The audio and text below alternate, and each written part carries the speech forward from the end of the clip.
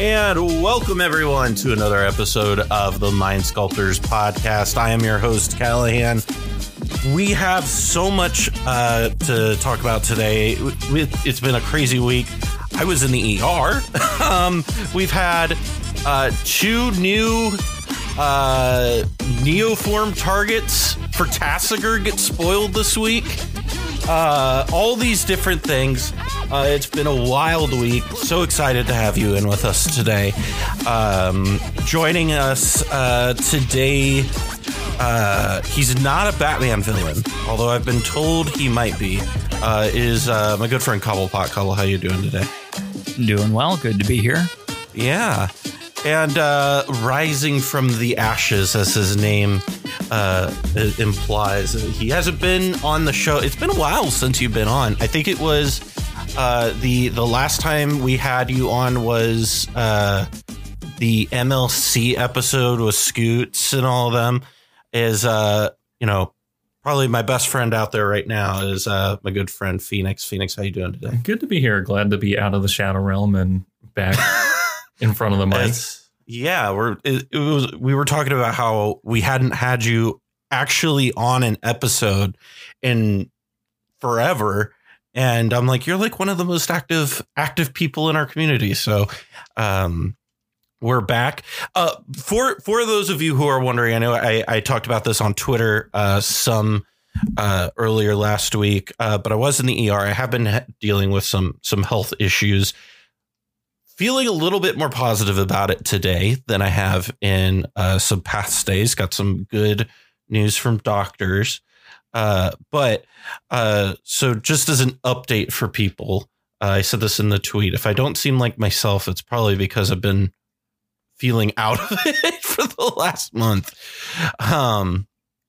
It's crazy how just tiny imbalances can mess you up. But speaking of tiny imbalances, we're going to be talking about some imbalances that are going on in our format right now. And everybody loves to hate to talk about it, but I think it's conversations that are worth having.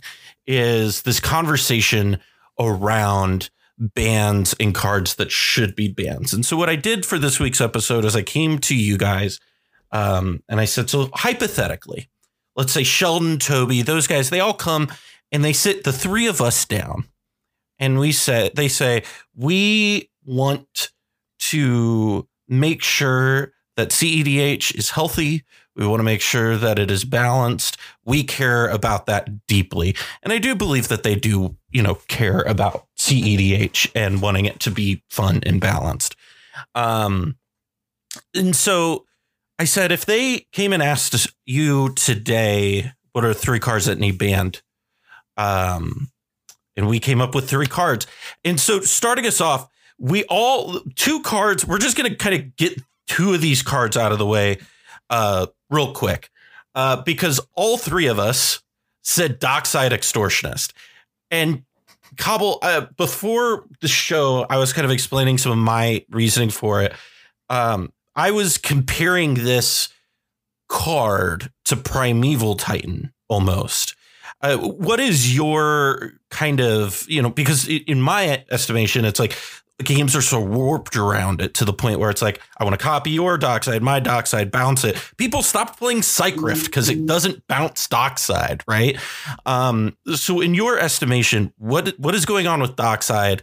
Why should it be banned? Why does it fit into that kind of the reasoning that the RC kind of looks for what a banned card should look like? So one thing, just to get out of the way, this is all a hypothetical exercise. And yes, to be honest, I don't think that there's anything that needs to be banned in the metagame currently. I'm okay. And there are definitely imbalances in the metagame, but I don't think that there's anything sufficiently egregious to require a ban in order for us to have a positive experience playing cEDH. Mm-hmm. There's nothing that comes close to what Flash was doing to the metagame. Yeah. That said, if we wanted to improve it, right, these were the cards that we kind of looked at. Dockside Extortionist is the greatest ritual, I think, that has ever been printed. I mean, you could say channel. Man, there are some legacy players out there who are just shaking their fists at you. In the context of Commander. Yeah. In the context of Commander, Singleton, and especially the high power echelon where people are powering out fast mana, and you can expect people to have their Mystic Remoras and their Carpet of Flowers and, their libraries and all these different things, and anticipate as early as, turn 2 being able to dockside for 5 or more sometimes. It's a very explosive card. I think the analogy with Primeval Titan is it's accurate in some ways, because it's not a perfect analogy at all. Right. Because, with Primeval Titan, people want to steal it as well. And you don't really have that dynamic happening with Dockside. Well, and I think I had a conversation with Ian last night where he and I were talking about this. And kind of what I said, I can't remember if he said it or I said it, is a great example is like, look at Phantasmal Image, right? Would Phantasmal Image see nearly as much play as it does if Dockside doesn't exist in the format? No, not at all. Exactly. I mean, there you go. Like, right. Like, I think that is kind of that's the Gilded Drake of the Primeval Titan dealt with, right? Sure. So to talk a little bit about cards being ban worthy and so on, there's a list of criteria the RC has in place for the things that they consider when determining the bannability of a card. And that includes things like causing severe resource imbalances, allowing players to run and just win out of nowhere, preventing players from contributing to the game in a meaningful way, anything that causes other players to feel like they have to play certain cards, even though those other cards may also be problematic, cards that are very difficult for players to interact with, or cards that interact poorly with the multiplayer nature of the format or specific rules of Commander, or cards that lead to repetitive gameplay. So let's start checking off the boxes. So severe resource imbalances. If you Big can old get red check mark. Right. I mean, if the floor most of the time is that you're, going to net 2 mana, but generally net much more than that. This card, I would say, is probably the largest contributor besides the banning of Flash to the second coming of Ad Naus being a dominant force. It's huge to be able to power out either Ad Nauseam or Peer into the Abyss, those types of, big haymaker kind of plays.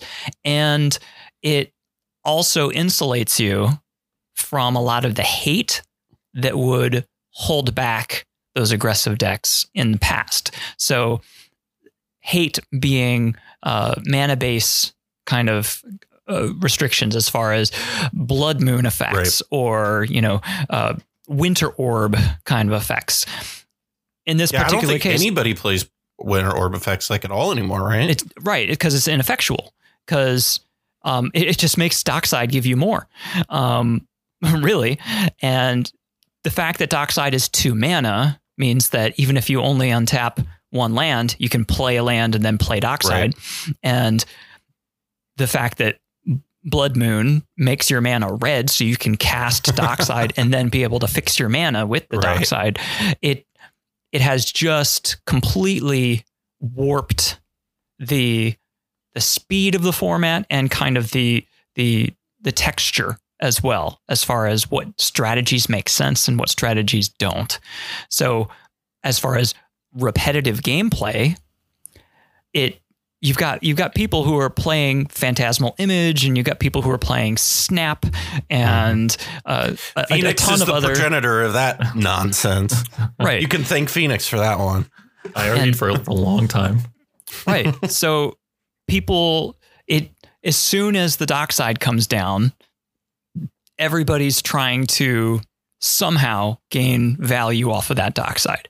And people are anticipating that other people are going to be playing docksides. So they've got ways in their deck to be able to capitalize and grab value from other people's docksides. Well, I mean, in Lavinia, we play Phantasmal Image because, I mean, quite literally, we play it in there because, like, it can be dockside.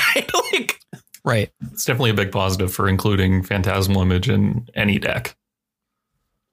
So it's one of those things that it creates an explosion that is not represented on the board. So one of the things that you got to be careful of when you're looking at a card is being able to identify from a given board state what someone can do.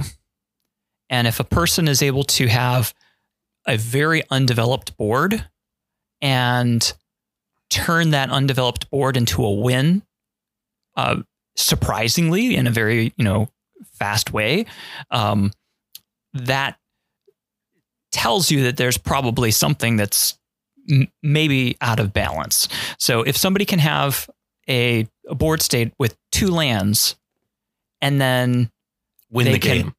Right. Untap and cast an ad naus and win the game. I mean, sure, you've got like Dark Ritual and stuff like that can let you get there, but the ability to, you can't blink Dark Ritual. You can't copy Dark Ritual with creatures. You can't sacrifice it with culling the weak and then reanimate it again. I mean, the fact that it's an enter the battlefield trigger on a creature that costs 2 is it just makes it so much easier to exploit. And it's insane to think that if this card costs 3 mana, I actually think it would be like significantly worse. Oh yeah, it would be. I mean, it would still be good. It would still be really good. It'd be played in everything, but it would be so much more balanced. Or wasn't a goblin, or wasn't tutorable with both recruiters. The list kind of goes on and on with it checking boxes for tutorability too. Right. It just fits into everything. It's very accessible from any color that wants to run it, and it benefits every strategy, whether you're trying to be a turbo Nas list, or whether you're trying to play a more mid-range list, or even if you're doing stacks. As long as you're not running null rods, it's going to help you because it just produces all of the resources and insulates you from other people trying to restrict your resources. So it has changed the metagame all by itself. And if it were to leave the metagame, what do you guys think would happen? It would be... I think Phoenix, you go ahead. I'll sit back on this one here for a second. I immediately think the format would be slower. I mean, that's just without even having to think about it too hard. The format would be slower and people would be more willing to commit to the board. It would improve certain stacks pieces and punish higher color decks. Yeah. I think it would. I think you'd see I think this I think this love of Timna Krom would kind of die down, and I think you'd see people going back to Timna Thrasios and then really leaning back into dorks. And I think that is a healthier place for the format to be. It's wild that I'm saying that. I think Thrasios and Timna is like a healthier, in quotation mark, right, place to be for the format. But I mean, it feels much more like everybody has a chance. If there's 4 people sitting there, it feels like there's 4 people playing Thrasios and Timna at a table. Feels like a lot more even and a lot less determined by like seeding order and turn order than a table full of 4 blue farm decks, right? You know what I mean? Like, and to be honest, I don't mind having a resurgence of Thrasios and Tymna if it means that Blood Moon is hot again, right? Because Thrasios and Tymna have a very hard time with Blood Moon. Mm-hmm. So I think that's a positive exchange. And one thing I think in talking in this, because I think the next card that we're going to talk about that we all agreed about is a card that might see fringe casual play. This card absolutely sees casual play. Card is $60. It ain't $60 because of cEDH, folks. That card sees play everywhere. And that is probably why, if I were to push for any of these 3 cards the most to the RC and say, man, this really needs banned. I don't think it really needs banned. I think it should be banned for a healthier format overall, but I don't think it's like the end of the world if it doesn't get banned, right? But like if there was one card on my 3 that I was just like, this guy, if it had to go tomorrow, the world would be a better place. Dockside's probably there because it affects every power level. Yeah, it does. I don't know in the casual. So in the competitive space, having access to mana and cards is the way that people win the game. And so if you can get a huge mana advantage very early, then that gives you an enormous leg up in being able to convert that into a win. Whereas but everybody like in casual circles, right, still play like Soul Ring, Arcane Signet, still are playing plenty of enchantments. There's entire decks built around that. Right. And they play bigger bombs than we play, actually. Right. So the mana advantage that you're getting off a quick Dockside, I could argue is more impactful in a casual table to an imbalanced game than it is in cEDH, where at least we have at least we're sitting here. We've got like Force of Negation, Force of Will, all these different things to fall back on. Right. But I still feel like, so in competitive, you power out a Dockside and you use that to cast Ad Nauseam or peer into the abyss. Mm-hmm. And then, you do your thing. Whereas in a casual table, I would expect you have your Dockside that leads you to some big bomb of a creature that's in play. And there it is. That's what you did with the mana. Right. So you've got a big creature now. And that's, I think, less problematic because it's like, well, all right, so you powered a creature into play. Right. But that it didn't win you the game right there. And it's not something that changes the experience of everybody because, well, you got 3 people who can remove that creature and it doesn't really cause this imbalance that we see on the competitive side just because the decks aren't poised to exploit it. Right. And also I would argue that it even has some of the same positives that, say, for example, a turn 1 Soul Ring in a casual game has, where the table can adjust to something like that, especially in casual. Right. Yeah, that makes a lot of sense. But I think that's all totally fair. Still think it should be banned. I do have some, since this is the only one that we all have exactly the same, some like simple devil's advocate questions for you guys, then instead of me making the same points that Cobble just made very well. And I think my first one was, are there any decks that you would not play Dockside in? I already know my answer to this, but I wanted to hear it from you two. That I would not play Dockside. Not play Dockside. I actively don't play it in anything where I'm running Null Rod effects. Just because. So like, you even play it in Kenrith stacks, though, don't you? I play it in Kenrith because it's one of the win cons in Kenrith. Right. But if you're going to play Null Rod and Stony Silence and Oof in a list, then there's going to be a lot of internal inconsistency and conflict if you're going to try to run Dockside and Smothering Tithe and that sort of thing. So you got to kind of choose one or the other. I can't think of one very easily because so the only decks that I can think of that I would be interested in not running it, and I think, are Arden Crom and Arden Tana. And because of the fact that you're fine playing Null Rod effects in those because Arden kind of gets around that. But you still want Dockside because of how explosive it makes your hands so that you can get a better control on the board. So it's weird. I can't think of a deck that I actively don't want to play Dockside in. I think my other one that neither one of you mentioned is Polytyrant. Okay, sure. Yeah. So, and even then, maybe you just play Diversion and get both.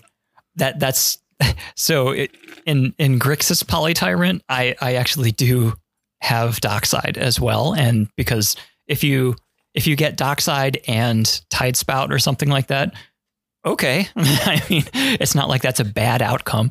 So yeah. Or you have a reality scramble and you just polymorph the Dockside too after making mana. Right. I just like, even in decks that play Null Rod, I still think that I want to play it. Like, honestly, it's the same kind of idea as like Razakats plays Collector Oof, right? Like sometimes you have some stuff that's internally inconsistent, but especially in a color like red, where it's so explosive. Like, yeah, there are going to be some situations where you have a Null Rod down and it's your hand. It's not very good, but there's going to be more situations, I would argue, that it's going to be so explosive and let you play so many more hate pieces that it's worth it, even if there's that internal inconsistency. I'm not sold on that, just because those lists often want to play Rule of Law too. Yeah. And so the thing that you're wanting to prioritize is either getting Rule of Law or getting Artifact Hate down. And you want to do those as fast as you can. We need to do another like stacks philosophy video with you, me, Michael, and Charles, because it's just like there's so many nuances like that with stacks that we could get into. Right. But moving on. So the next piece that we kind of looked at, the next card that we all kind of Cobble and I agreed on. And then Jeremy half agreed. Kind of. Okay. You agreed with me, Cobble. Right. Okay. Is Thassa's Oracle, Cobble and I are correct and want to ban Thassa's Oracle. And Phoenix wants to ban Tainted Pact. And Phoenix just wants to see Food Chain die. That's what Phoenix just hates Food Chain.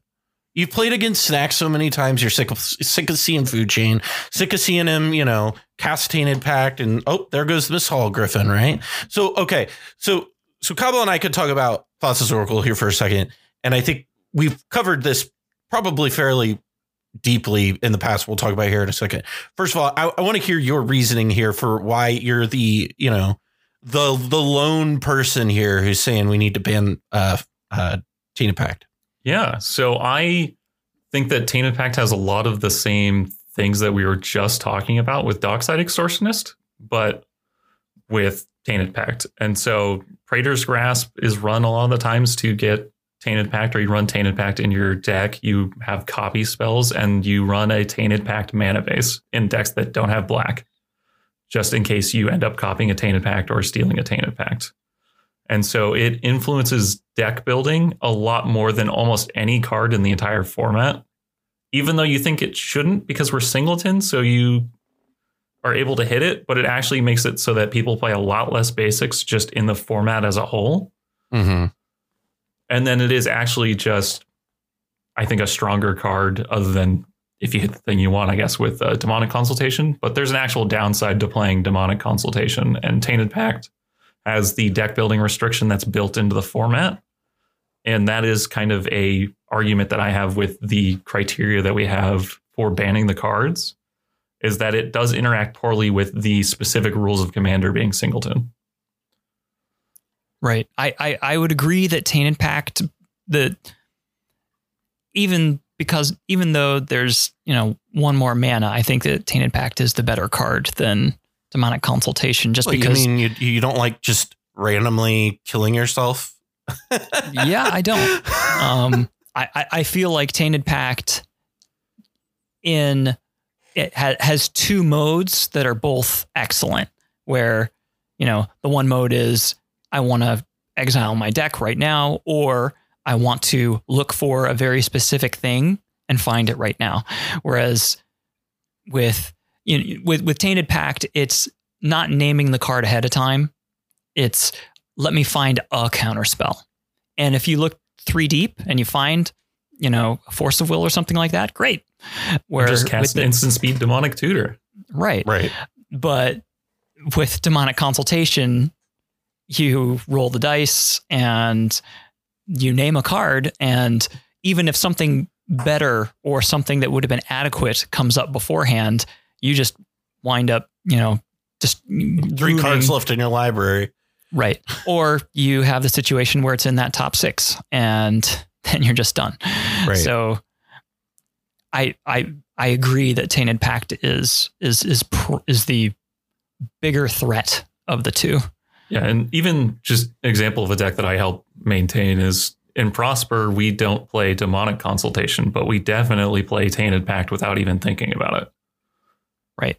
Tainted Pact's interaction specifically with Lelia is the grossest thing I've ever seen in Magic, probably period.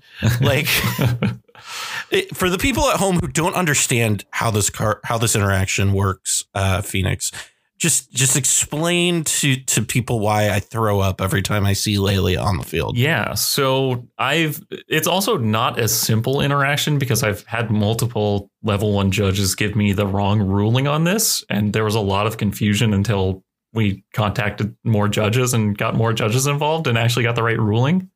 So Tainted Pact is just like Ad Nauseam, where on the card it says do the thing, which if you don't know what Tainted Pact does, you're probably watching the wrong podcast, but it exiles the top card of your library. And then if it shares a card that you've already exiled, I should just pull the rules text up, honestly. If it has a card with the same name. If you've hit a card of the same name. Yep, you stop. There we go. Exile the top card of your library. You may put that card into your hand unless it has the same name as another card exiled this way. Repeat this process until you put a card into your hand or you exile 2 cards with the same name, whichever comes first. And so the key line of text there is repeat this process. So because you're exiling the card once and repeating the process, it actually creates different triggers for things that care about 1 or more.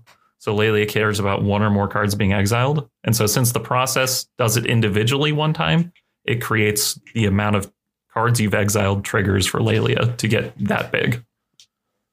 I have been on the receiving end of one of these big Lelias.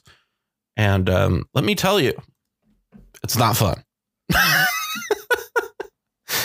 Yeah, it's I have seen Tainted Pact be used as a teamer battle rage against me. And it's wild.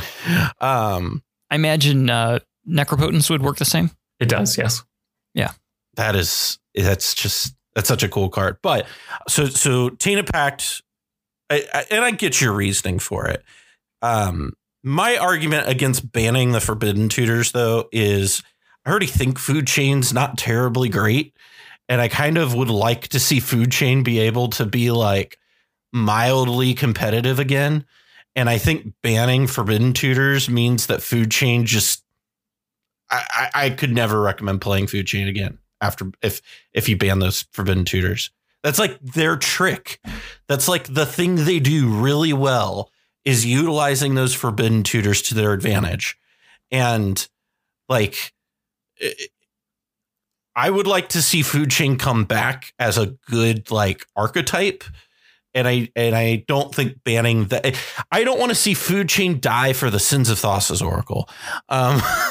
Is kind of how I feel about it. I think even as a counter argument to that, just because I don't necessarily agree with you, any commander that has black and has a 1-card combo, specifically thinking of Najeela, already ran the Forbidden Tutors before Thassa's Oracle was a thing. And then specifically uses them to tutor their 1-card win condition. I think that the presence of Thassa's Oracle changes the game, though.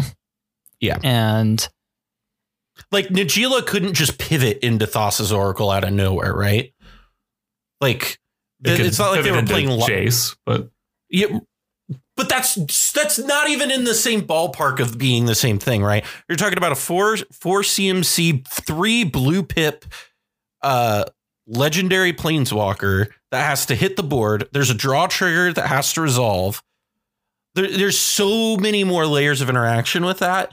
Whereas this is 3 mana. This is 4 mana tops. It's about the same amount of mana as their other win con, right? So they're not really doing anything else, and they could just like turn left right into it. Whereas, I mean, I've seen the Najeela mana base. Like it's not very nice to 3 blue pip cards. Right.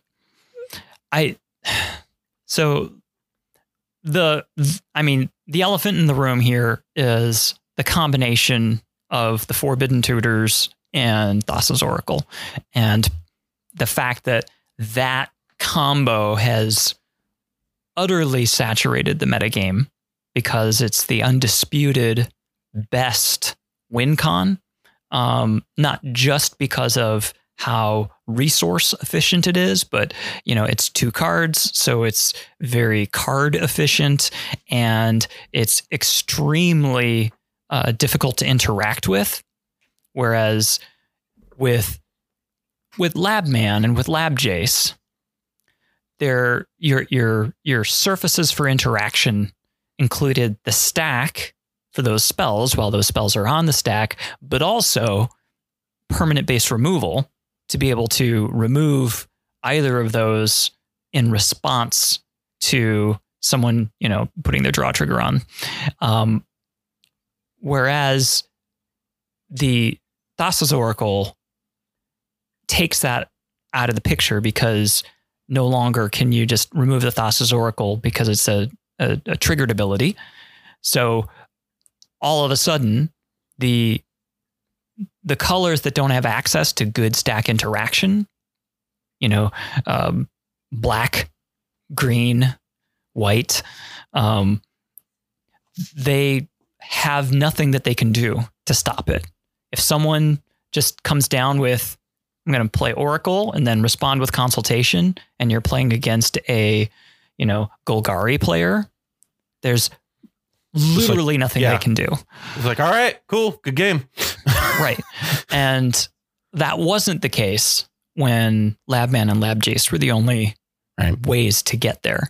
So I feel like it's very unlikely that we're going to see another Demonic Consultation or another Tainted Pact because they're extremely efficient, and I think they're design mistakes. But we will continue to see ways of eliminating your library in one way or another. Not necessarily exiling your library, but there's certainly ways to mill yourself out efficiently that also result in you having a 0-size library. And as long as that's the case, then Thassa's Oracle is very difficult to interact with and will, I believe, remain an intractable problem. The Thassa's Oracle Tainted Pact deck is a real deck in Legacy. Like it's a real deck that puts up numbers. Like they played it in Historic, and then a bunch of people realized, oh shit, the singleton requirement isn't really that big of a drawback when your card pool is insane. And I mean, but look at Historic though. And I get that it's a different format. I get that it's 60 card. I get that blah, blah, blah, blah. nobody plays. Lab Jace is there. It's right there. They can still do it. Nobody does it. Why? It's not as effective. And I get we have better mana. We have more acceleration, all these things. I think that I can safely look at Historic and say Historic has this 2-card combo sitting right there that they could use. And they're just saying, no, we're not going to do it. It's not good enough. And I think that it's good enough for cEDH, but I don't think it is even in the same. It not only is it not in the same like ballpark of Thassa's Oracle. It's in a different. It's in a different league. It's in a different conference. The Thassa's Oracle is playing SEC football while Lab Jace is playing like JV high school football. OK, they're not even remotely the same. Listen, Lab Jace might be the best quarterback in his rural West Virginia high school JV league. OK, but he's not whoever the quarterback is at Alabama right now. He's not that good. Thassa's Oracle is that Alabama. Thassa's Oracle is I guess Georgia's the great team this year. The differences I don't even think are even I don't even think it's fair to compare them. It's that much better. Right. Even with Lab Maniac, it's something that's tutorable with the Neoform and Eldritch Evolution and Pod and things like that. It's not even remotely close to as the power level that Thassa's Oracle has. So kind of getting back on track here, we're really talking about the combination of Thassa's Oracle with Forbidden Tutors and how it leads to repetitive gameplay because it's the de facto best combo. So if you're running Dimmer, then you just run the combo because there's essentially no opportunity cost there. You just add the 2 cards and then that's it. Right. It requires no other infrastructure and it works in any context and is just a 2-card pivot at any point in the game to just say, I win if you have 3 mana. So it's utterly warping. I mean, the Hulk pile didn't get any worse, right? Like the Hulk pile's still there. The reason the Flash got banned is still right there. Yeah, it just has to take a little extra work to get it going. But I mean, like the reason Flash got banned is still there. Like, but what I would want to get into is, okay, suppose that we remove Thassa's Oracle and we leave the Forbidden Tutors. What does that world look like versus, let's say we remove the Forbidden Tutors and keep Oracle? What does that world like?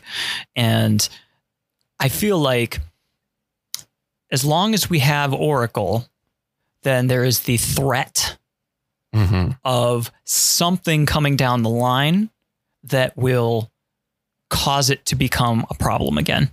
And even short of that, the fact that we still have Hermit Druid, the fact that we still have Breakfast Combo, the fact that we still will continue to have more and more ways to mill ourselves out and other things like that. Yes, they're less efficient, but still, if you are, playing Breach, if you got Underworld Breach and Brain Freeze, that's a good combo anyway. Right. And if you just mill yourself out and then just return Oracle, then I win. There you go. So because we can say that Hermit based strategies and breakfast based strategies are not very common in the metagame.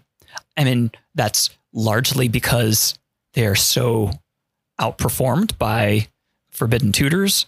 Why do you need to do all that setup when you can just go Thassa's Oracle, Teen Impact? All right, we're done. Yeah. But you remove those and you still have a problematic interaction because people, it's all the same problems with Oracle if you just mill yourself out and then cast Oracle out of the graveyard. And I can see Phoenix wants to say something. Yeah. I would say, as somebody who plays a lot of Hermit Druid and literally just started working on the blue-green Hermit Druid deck with the new Frog, which is a lot of fun, by the way. If the Forbidden Tutors never existed, we would maybe be talking about you just have to spend 2 creature tutors and you win the game with Hermit Druid and Thassa's Oracle. You don't need any setup for Hermit Druid to win the game with Thassa's Oracle. And Thassa's Oracle is the problem in this scenario, not Hermit Druid. Right. And I think this is, you said something, Cobble, a moment ago that was echoed by WotC when they banned Thassa's Oracle in Historic. Was they echoed exactly what you said they banned Thassa's Oracle because it was the problem card in the Breach combo deck that they had that was going on. And it was the problem card in the Tainted Pact combo. And they were like, they basically used the Siege Rhino analogy, right? Where they banned Pod in Modern because it constricted what they were able to build in the creatures they were able to build into the card pool, because it just, the better the creatures they got, and they obviously want creatures to be good, better creatures got, better Pod got. And this is it's the same sort of thing with Thassa's Oracle, where it's like the better these types of combos get, and they're not afraid to print them. Clearly they're keeping printing them all the time. I mean, for Christ's sake, they just reprinted Tainted Pact. Right. And we got a new Demonic Consultation variant in the new set too. Costs 3 Which mana. one? The Demonic Bargain. It costs 3 mana and exiles 13. But and then you name and then you search for a card. Tutor. Yeah. So it's like a demonic tutor with like demonic consultation stapled on the front of it. But like it's clear that they want you to be able to do graveyard shenanigans because people like graveyard shenanigans, right? It's clear that they want you to be able to do these big, powerful things because people like that. But Thassa's Oracle does not allow for them to continue to do those big things, because the more you do that, the better Thassa's Oracle is going to get. Right. To put it this way, when the Flash Hulk debate was ongoing and there was all of the conversation around, well, is Flash the problem or is Hulk the problem? And we had to articulate. So Flash, no matter what it's coupled with, is going to be a problem. Is it likely in the future that Wizards is going to print a creature that will be really, really problematic if you can cast it at instant speed for 2 mana? And the answer to that is yes, it's very likely that something like that will come down the line at some point. You can conversely say, is it likely that Wizards is going to print something that at 2 mana at instant speed will allow you to put an arbitrary creature onto the battlefield and sacrifice it in a way that can't be interacted with except by people who have counterspells or grave hate, right? Like, right. It's one of those things where truly Flash was the issue, right, and was going to continue being an issue as long as it was legal. And we're seeing that borne out where Hulk is still legal. It's fine. And you still see a little bit of it, but I mean, how many of the main like the mainline decks in the metagame use Hulk? Almost none of them. So that's indicative of that fact. And it's not to say that it's not like a bad deck. He's a perfectly fine deck, right? Like it's just like it's not what it was. It's not warping the metagame. Right. So Oracle, we talked about the situation where we remove the Forbidden Tutors. Oracle's still a problem because there's lots of ways to get yourself into a situation where Oracle is your win con, and it's still very hard to interact with because it's your win con. If you remove Oracle and keep the Forbidden Tutors, then what you have is, well, you go back to Labman and Lab Jace. And that step down is a very, very big step down, because all of a sudden now, okay, Golgari can interact again. Golgari can interact again. Mono White can interact again. Right. Being able to Abrupt Decay, or being able to Assassin's Trophy, or being able to Swords to Plowshares, those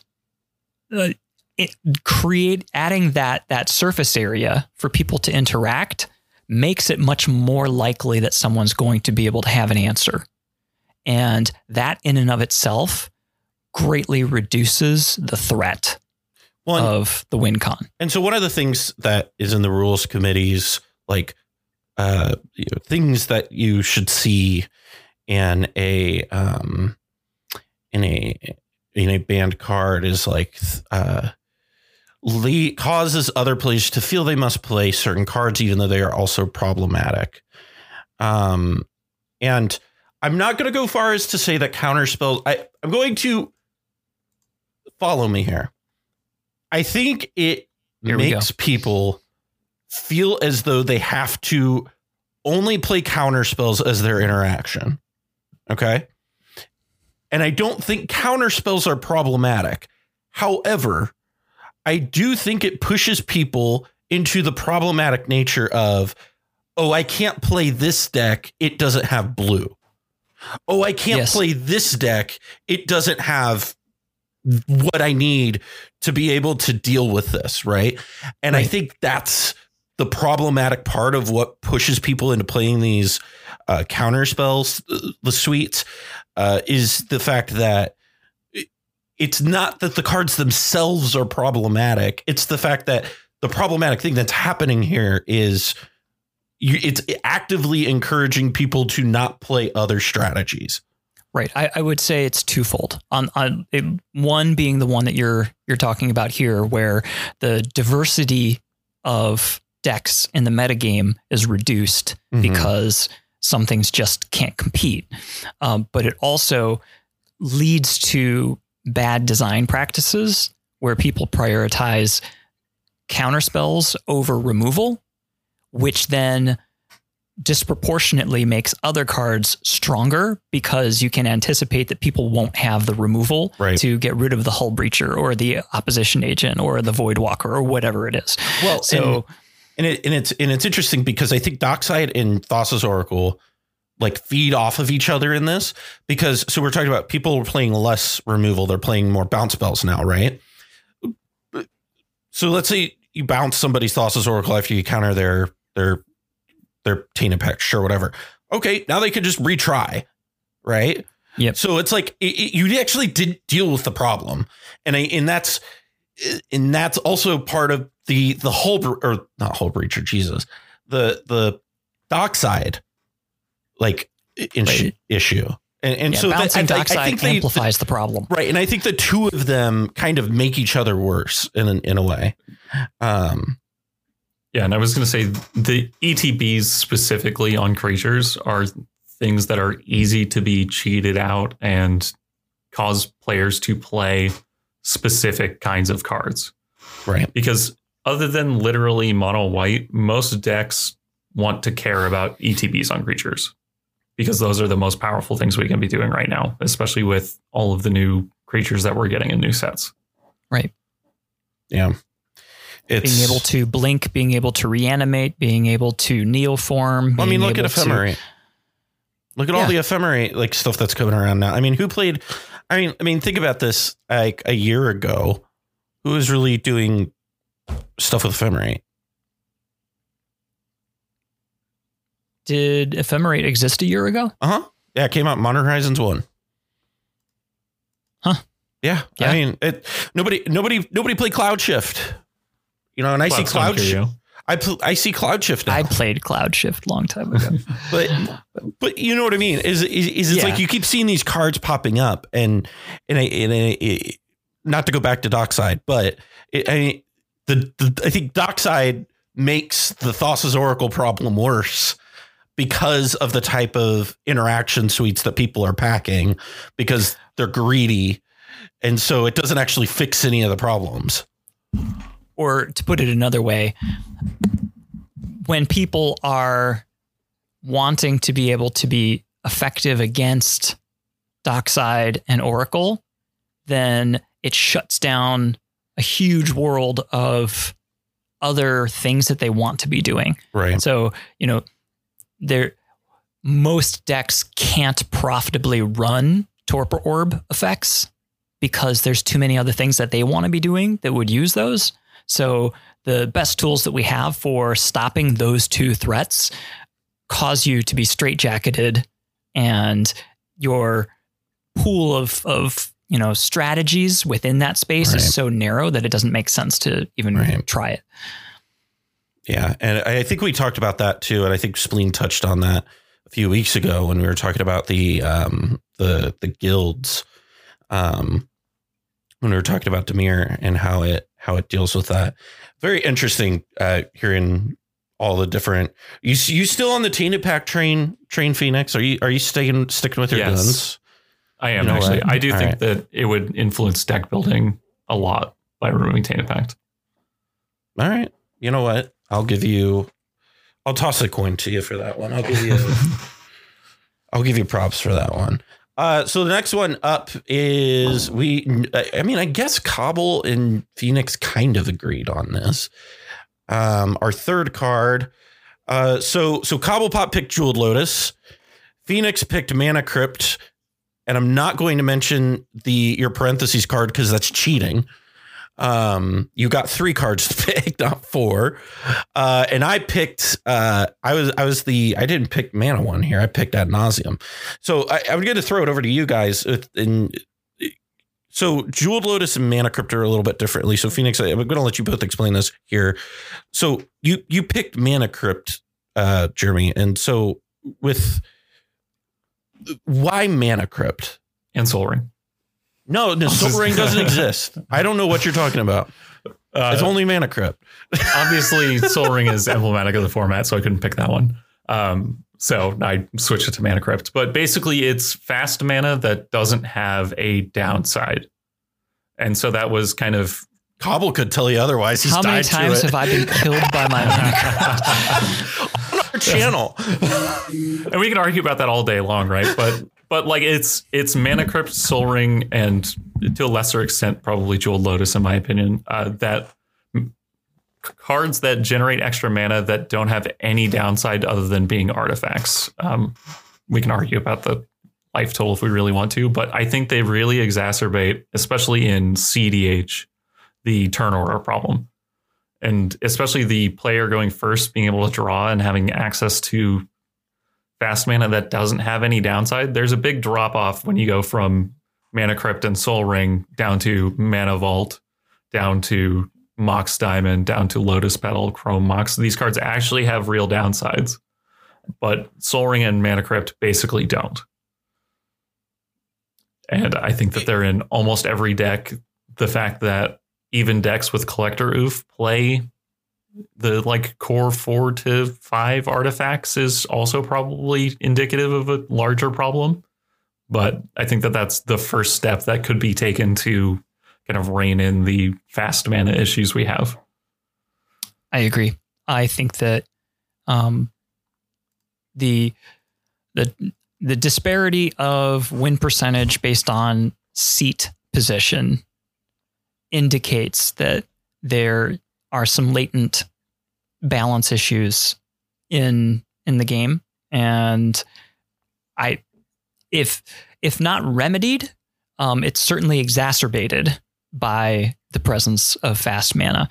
I chose the Jeweled Lotus over Mana Crypt just because it has further increased the speed of the format and over the top of what it already was with Dockside and, people being able to threaten Oracle wins really quickly or being able to get their ad nauseas off really quickly. With Jeweled Lotus being able to have a turn 1 Najila and a dork and a tutor and a counterspell. or, being able to have a turn 1 Malcolm, or I'll support banning Jeweled Lotus, if only so I can stop seeing Pongo. Just go turn 1 land, Dork, Jeweled Lotus, Najeela, pass every week. Every week. or I mean, seeing commonplace situations of turn 1 Kraum or turn 1 Tevesh, those are things that should happen very infrequently, but the presence of Jeweled Lotus has, made 2 mana, or 2 color commanders that cost 5 or more actually see play on the first turn. Mm-hmm. That to me is a red flag, especially if the person who did that is the one who's first in turn order, because that just absolutely accentuates the tempo disparity that player has compared to everybody else at the table. So you take away Jeweled Lotus and you'll still see turn 1 Najeela, but you won't see turn 1 Najeela with a Dork or with a tutor. And that's a significant difference. Right. And I think that the absence of Jeweled Lotus would help to mitigate, I think, some of this variance that you see based on things that the players have no control over. Players don't have any control over their seat position, and they don't have control over other players' mulligan choices and things like that. That stuff shouldn't impact your win percentage, but it does. So and that's one of the things, people aggressively mulligan so that they can get their mana crypts and their Jeweled Lotuses and so on. And that doesn't help the situation. I would argue that. Okay. While you're thinking about that, anecdotally, I think I've heard the most complaints from people who have entered the format from Legacy and Modern about Mana Crypt and Soul Ring and all the fast mana available in the format. Right. So here's my experience in Conquest has, and I know that this is a tangent, but one of the very intentional things that they did was removing the fast mana to slow down that opening sequence of turns. And it really, really does mitigate a lot of the variance that you see that's based on mulligans and turn order. I like fast mana. I think it's cool. I think it's fun. I like it too. I think it's fun. But it's a problem. I have my Conquest. I have a lot of opinions about Conquest, but I mean, like, sorry to get us on that tangent. We're not really on that tangent, but I mean, it's so. But there's a lot of thought processes. I think you and I and Morgan have talked about this. I want to say it was on Twitter about the turn disparity, and I think we as competitive players have overblown the turn disparity, because I think it is pretty proportional to what it should be if you were to look at other formats. The turn disparity exists in other formats too. Player going first is heavily favored to win that game. Almost not 20%, 55 to 45. Right.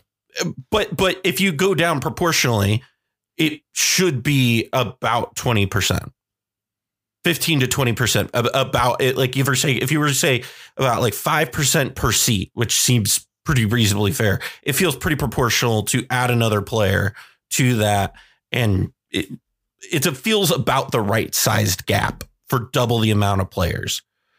And I feel that fast mana actually helps bridge that gap, because I feel like if you take away fast mana, green just becomes the de facto best format, and anybody in fourth place doesn't have the opportunity to catch up.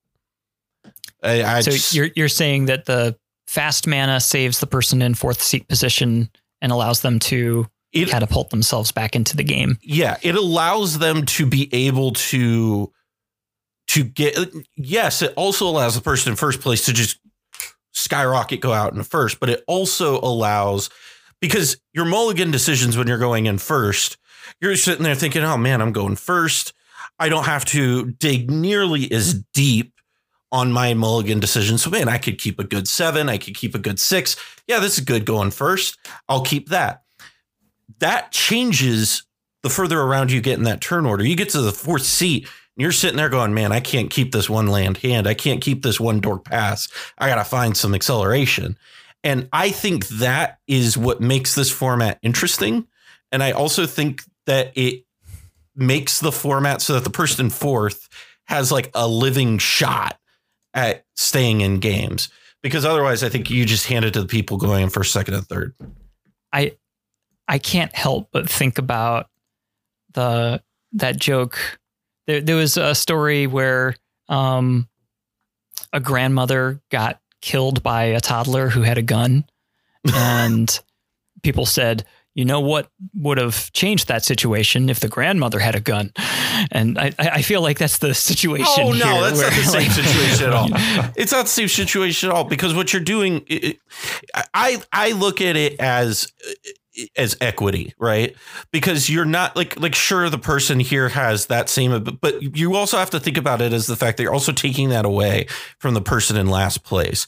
So if you're going to ban the card because you don't want the person in first place to get this big advantage, sure, fine, I get that. However, you also have to reckon with the fact that you're also taking away the ability to get back into games that they're a little bit, somebody's had a good start. It's harder to do that when you don't have fast mana and you're going last. Right. But I think that there's a lot of things that are working against the person in 4th seat beyond just the fast mana issue.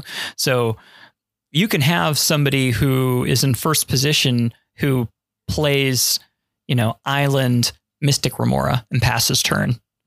Now, everybody after them who might have fast mana that they would use to otherwise, pull themselves up by their bootstraps and get back into the game, they can't do so without benefiting the person who went first. And there's a lot of play patterns like that, where just the fact that whoever got to go first is just going to have an advantage, and there's not really a way to skirt it. That's not unique to our format.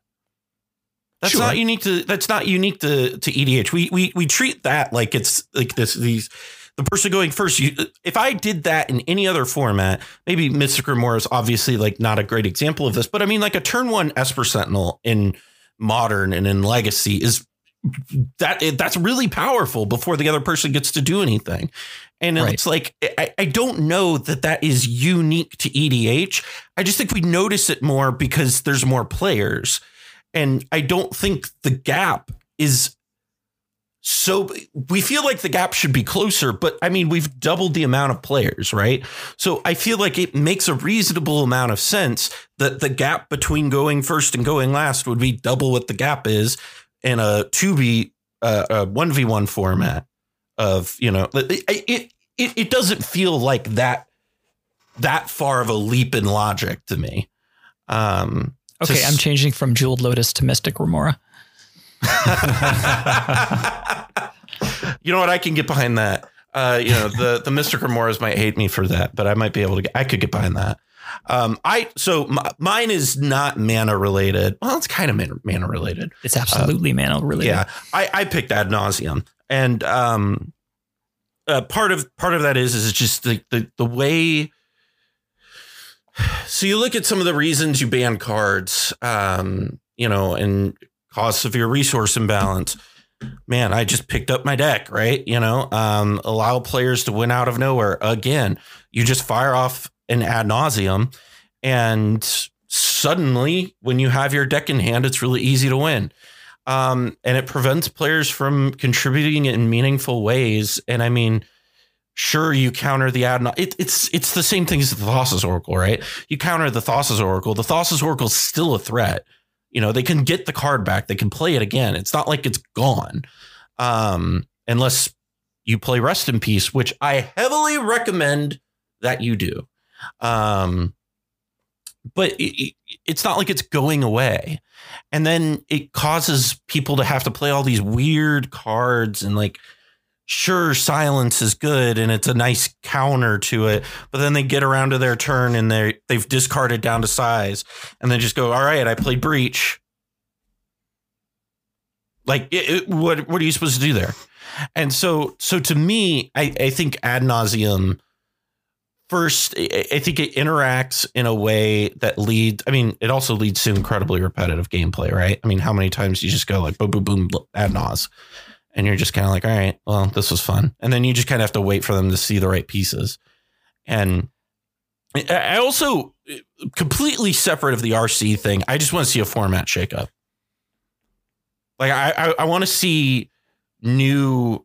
I want to part of why, a small portion of why I picked these three is I think you banned all these three. I think you'd see some archetypal shifts that I would like to see. I'd really, it'd be completely huge, but I'd really like to see it because I think Underworld Breach decks get considerably worse without ad nauseum. I don't think they become unplayable. The cards still are insane, but I don't think they lose a lot, but they come down a peg, right? I think because they play off of each other really well. Sure they do, but I think it shifts the format in a way that I would like to see some new stuff come up. And it's kind of like how, you know, man, Delver's been running Legacy for how long now? You know, just like to see something else. You know what I mean? And I feel like that's where Legacy players are at right now, where they're just kind of sitting there and they're like, we would really like to see something that's just not Delver, you know?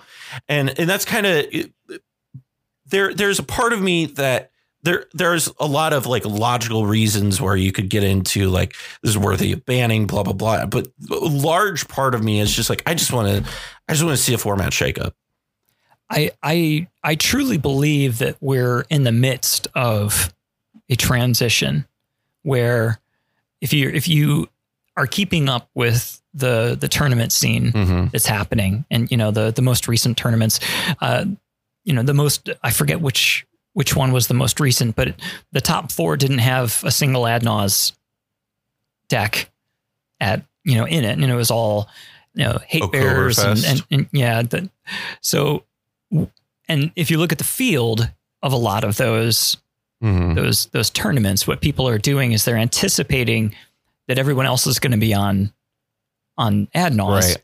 So everybody is shifting to try to beat ad naus, and what's winding up happening is that ad naus is showing up as having very small representation, and Winota gets overpopulated. Right. And you're having lots of Winotas, right. and then Winota's going to come back down to earth here soon. It's not going to stay on this hot of a streak. I think it's still good. I think it's still good too, but I think it's going to come back down to earth in my opinion. Right. So back to ad naus. Right. It's a 1-card combo.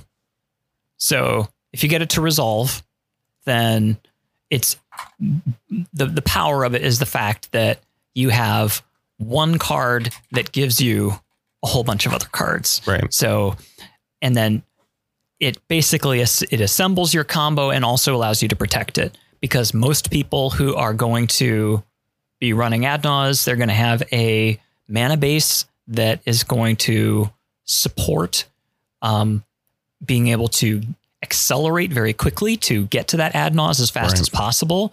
But that mana base also will support bootstrapping a post naus win condition as well. So you know that with your ad naus, you're gonna naus into some number of mana positive rocks, or Dockside Extortionist, or something like that will give you the mana to be able to continue going.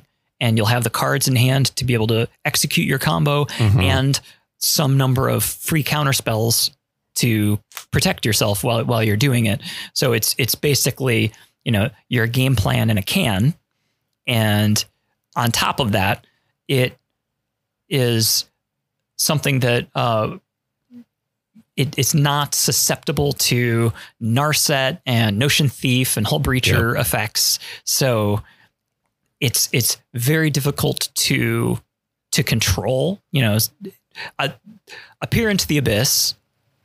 If somebody flashes in an Ocean Thief as a catastrophic event, or as a deflecting SWAT, right? Ad nauseum, that there's really very little risk in doing an ad nauseum, right? I really think that keeping ad nauseum, and this is taking a page from Conquest again. Mm-hmm. I feel like keeping ad nauseum and changing the life total from 40 to 30 would make a huge difference. Oh, well, aggro decks are on the table if you do that, though. Right. Which is huge. Right. And ad nause is much less deep on average. And it's a night and day difference. Also, Sarah's Ascendant just doesn't get turned on automatically. Yep. And yeah, I was going to say that also just plays into one of the points on our list of reasons why it could be banned, which is that it interacts poorly with the rules of the format. Having more life means that nause is even better. Right. And I think that all highlights really well. And now you could make an argument that if you banned the other two cards that I brought up, right, that Naz kind of comes back down to earth a little bit. But I don't know that it's that much worse without those two cards, right? Like, I would say if you removed Mana Crypt and Dockside Extortionist, you would see a lot fewer Nazes as quickly as they're threatened. But it'd still be insane, right? Like, right. But it's both sides of the Naz. Right. So being able to accelerate into it, right, you would see less of, and then coming out of it, you would have more variance because you have less tools to generate positive mana outside of, starting from zero. Ban the frickin' goblin. That's how I feel about it. And if you, I think if you ban ad nause, then Notion Wheels becomes the threat. Yeah. Because basically people can underworld breach with impunity unless, rule of law or rest in peace becomes a mainstay, and just wheeling with an Ocean Thief or with a Narset or whatever that's just game. Well, and one of the things I think people need to think about, and I think we touched on this in our Demir episode, to kind of slowly go back to like Dockside and Thassa's Oracle, is like it's hard to, it doesn't feel great playing Rest in Peace all the time, right? Because you play Rest in Peace and you've tapped your mana to do that, and they just go, okay, Thassa's Oracle, Demonic Consultation. You're like, all right, well, I'm glad we had this chat. Like, yeah. Like the decks that it hits, sure. I mean, it's good, but I think you should be playing Rest in Peace. I want to highlight the fact that I think you should be playing Dothi. I think you should be playing Rest in Peace, but I don't know. What it points out is generally you can expect a deck to have a set of lines along a certain trajectory. Right. So when you're playing Vintage and you lose your first game to Dredge, you side in all of your graveyard hate, and you've got a good chance of winning the next two rounds. Whereas in EDH or in the cEDH context, you can have a deck that has a main line that is very linear, that depends on the graveyard or depends on being able to storm or, whatever, that could be shut down by Rule of Law or shut down by Rest in Peace, whatever. Right. And that just has the option of including two cards that let it pivot and just win the game without having access to the main line that they've got. Right. I think that taking Oracle out of the picture makes it much more difficult, because when you just have when Oracle is gone and you've got Labman and Lab Jace, a thing that people might have forgotten is that you got to draw a card. And So yeah, Lab Dude, Jace the does cards we used to play, man. What was the one? What was that? Just got a new one, Researcher. actually. Yeah, Hapless Researcher. We used to play like cards like that all the time. Like it's just like because you needed to have a draw after you got you used to have to double Hulk in order to do it. Like it was. Yep. It was such a pain in the ass. Like right. And when Hulk was a thing, everybody played Grafdigger's Cage, and all of a sudden, Hulk couldn't do its thing, and you could just pivot into Oracle Consultation, and then okay. So it really minimizes the checks and balances of the metagame. If Oracle disappears, those checks and balances come back to some degree because the ability to pivot is significantly lessened. Phoenix, what do you think? We brought you back, and Cobble and I have been talking a lot. What do you think about all this nonsense? We were talking about ad nods. We're talking about Thassa's Oracle. We're talking about banning shit. What are you thinking? I was thinking about what we didn't talk about, notable cards that I think that we didn't talk about. So the one that I was expecting to maybe see from one of you two, and I didn't see, was Intuition. I'm very surprised. That's fine. I was very surprised neither one of you talked about Intuition. It was one of the ones that I was considering talking about. I mean, we even have a card that is slightly more powerful, but slightly more expensive with Gifts Ungiven that's on the ban list currently. I didn't consider Intuition, but I did consider both Savine's Reclamation. Really? Okay. And Underworld Breach. Damn, that's a hot take. I wouldn't have thought of Savine's. I did briefly think about Underworld Breach. Because, I mean, Intuition is a great card.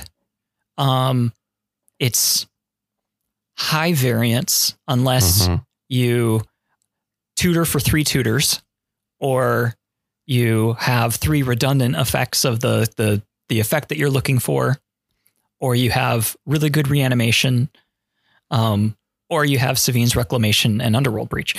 And I feel like people didn't really play Intuition until Underworld Breach and Savine's Reclamation. I mean, people played it. I need fan art of the Intuition lady with the Bane mask. Nobody cared who I was until the Breach came. I mean, it saw play. Absolutely, it saw play.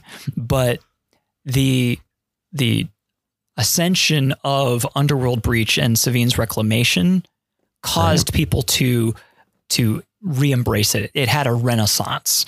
Intuition is seeing more play than it ever has in the cEDH metagame because of those 2 cards. And I feel like Underworld Breach, when it was first revealed, I said, this is better than Yogg-Will. And you were right. Still think that. I still think that it's better than Yogg-Will. And that's saying something. So I can't, I just, can you imagine, Cobble, if you had gone back to 2016 Cobblepot, Thrasios and Tim that had just been printed, all this crazy stuff has come out, and I came to you from the future. First of all, you'd be like, who the hell is this teenager? Second of all, year 2000. Go back to 2016. I tell you, they're going to print a better Yawgmoth's Will, and it's going to be in red. You would have looked at me like I was a psychopath. Well, I would have said, oh, it'll be in red. Then that's not too much of a problem. But I think another point about Intuition, just since we were just talking about it and I was the one who brought it up, is that I actually think it interacts very poorly with multiplayer, because unlike a lot of other cards that we play, you can very easily collude with opponents and get the thing that you want. And I think that is actually one of the biggest reasons I would want to ban it. Okay. I very rarely see it used. I see it used that way all the time. in a collusion sort of manner. Most of the time, it's just I'm going to go get Lion's Eye Diamond and Underworld Breach. Oh man, you need to come on Team Turn 3 on Sunday nights sometimes, man. The deals that get made to stop Pongo or to stop Morgan from going off, man, are insane. It's all right. I'm gonna intuition for these 3 cards. I need this one, and then you do the thing. I mean, it's wild. I did not think about intuition. You want to know why? Because I'm solidly in the unbanned gifts ungiven camp. I agree. I'm solidly in that camp. I think it's perfectly fine. I think that intuition is perfectly fine. And I think that if you can have intuition in the format, you can have gifts ungiven in the format. Definitely agree. Plus, I have a really cool gift foil Jace gifts ungiven that I want to play.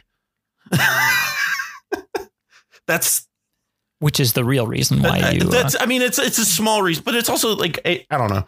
It just seems strange to me that there were like gifts ungivens can't play that card. Intuition, that one's fine.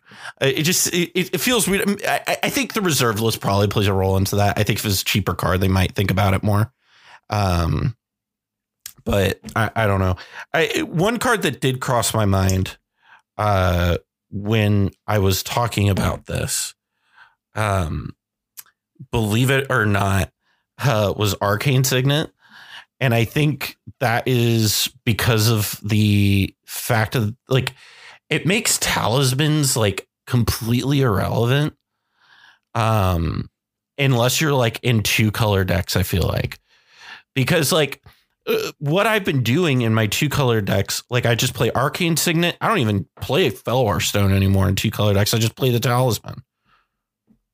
And it feels like it's made a lot of stuff really irrelevant. And one of the things we were talking about this earlier today, and we'll talk about this in the set review, but the new Tidespout Tyrant that just came out. One of the things that I like about that card design is that it replaces that it's broken. Yes, it's broken. It's incredibly good, but it replaces Tidespout Tyrant without taking away Tidespout Tyrant's niche.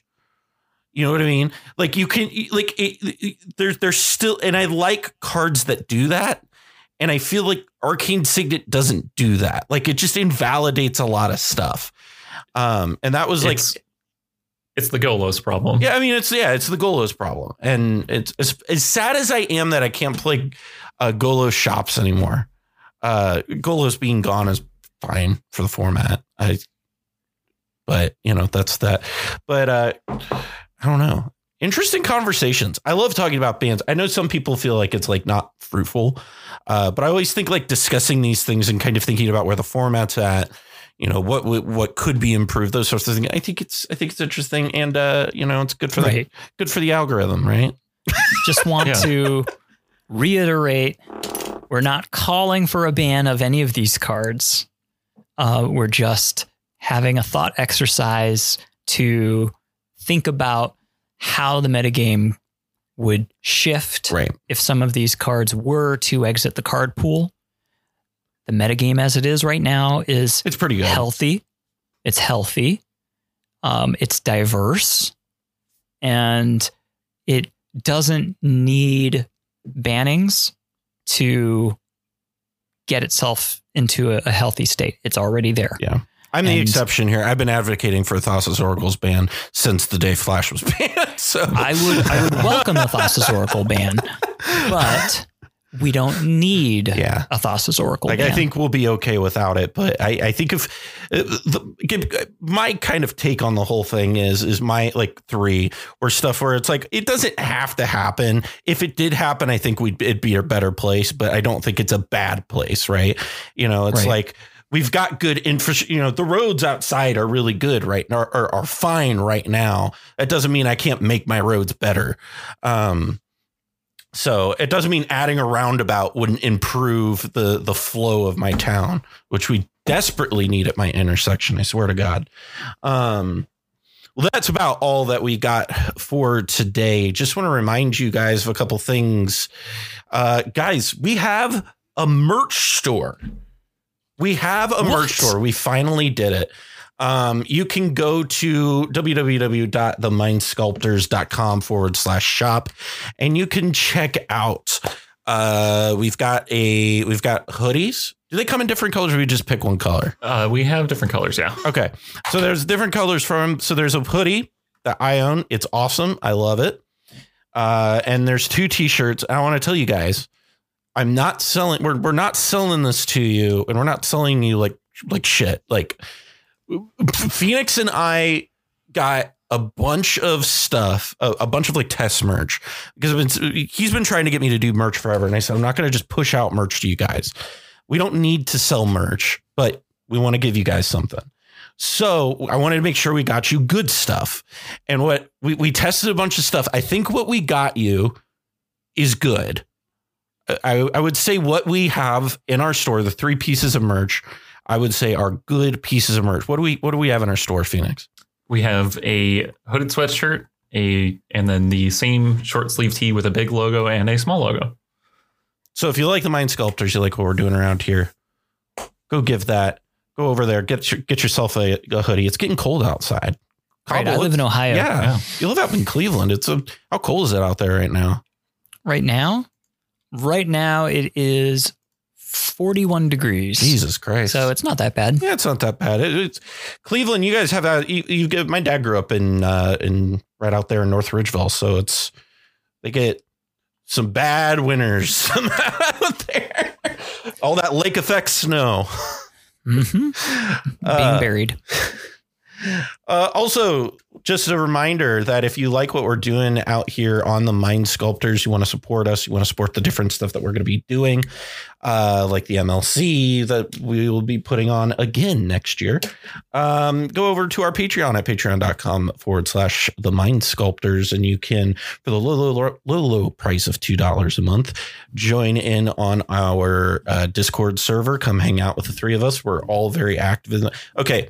I'm probably the least active because I don't have the bandwidth for Discord. But Phoenix we call Phoenix Bot, because every spoiler season, all you do is just post all the spoilers.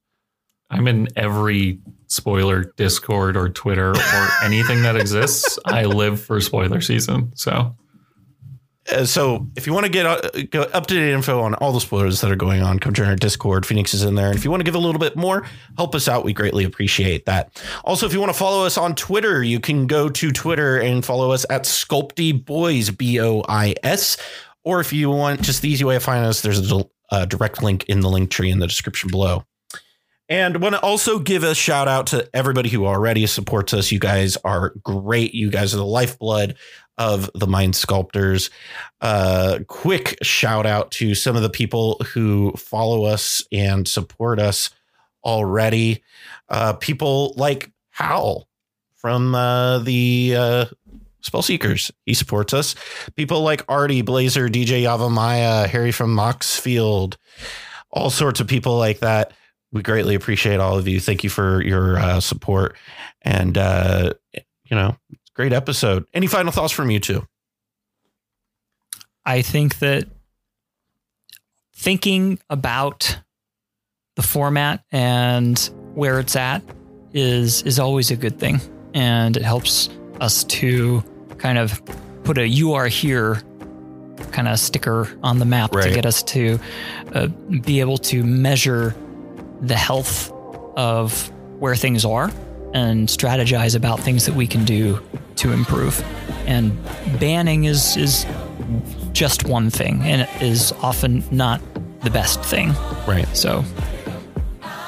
Yeah, and I was going to say that if you're having problems with any of these cards, feel free to talk to your play group and ask people to not play with them. Use your Rule Zero conversation and ask people to play different decks if you're having issues with them. And if they won't, we'll come to us. We'll help you figure out how to beat those cards.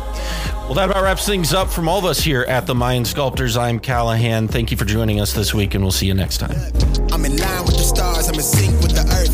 10 toes deep, flower child from the turf. I never switch sides. Like even when I die, I'm a ride for the squad. Ladder ties in the hearse. I've been on the vibe, kind of hard to describe. I'm in between, I'm good and it's fine, but I'm tired of the grind. Then I come alive in the night to realize I'm in the middle of the time of my life. I never so packed for the stack, never lied on the rap. Got a bag from the way that I write it. Queen looking Tyson, do that ass survive, doing 80 to the house. Then I hit it to the sky, change haters on a tirade. Talking to the grip in the face, be still, let that hate stuff fade. We all want the same, we all want a meal in the safe. I wanna live sip till I pass out. Try and get grit, but it don't make sense. Cause you can lose life on this fast route. Yeah, turn thoughts to a cash cow. I might flip that to the glass house. I don't need the accolades, I'm in love with the chase. I just wanna eat, save a spot at the table. Beats with the slap, hit myself on the map. You long with the wind, but we knowing that it's cap. 5-hour flights, couple nights at the flat. To be real, couldn't see me making moves while I'm at. I'm still on the grind, limit time when I chat. I'm burning down sage, keep the demons away. When I rather give a piece of myself to the page. I don't do it for the praise, love, that's just how I'm made. Truth in the glass in the mirror. Yeah. Do it at me, old man, trying to pass in the fear. You're the first one to talk, but the last one to hear.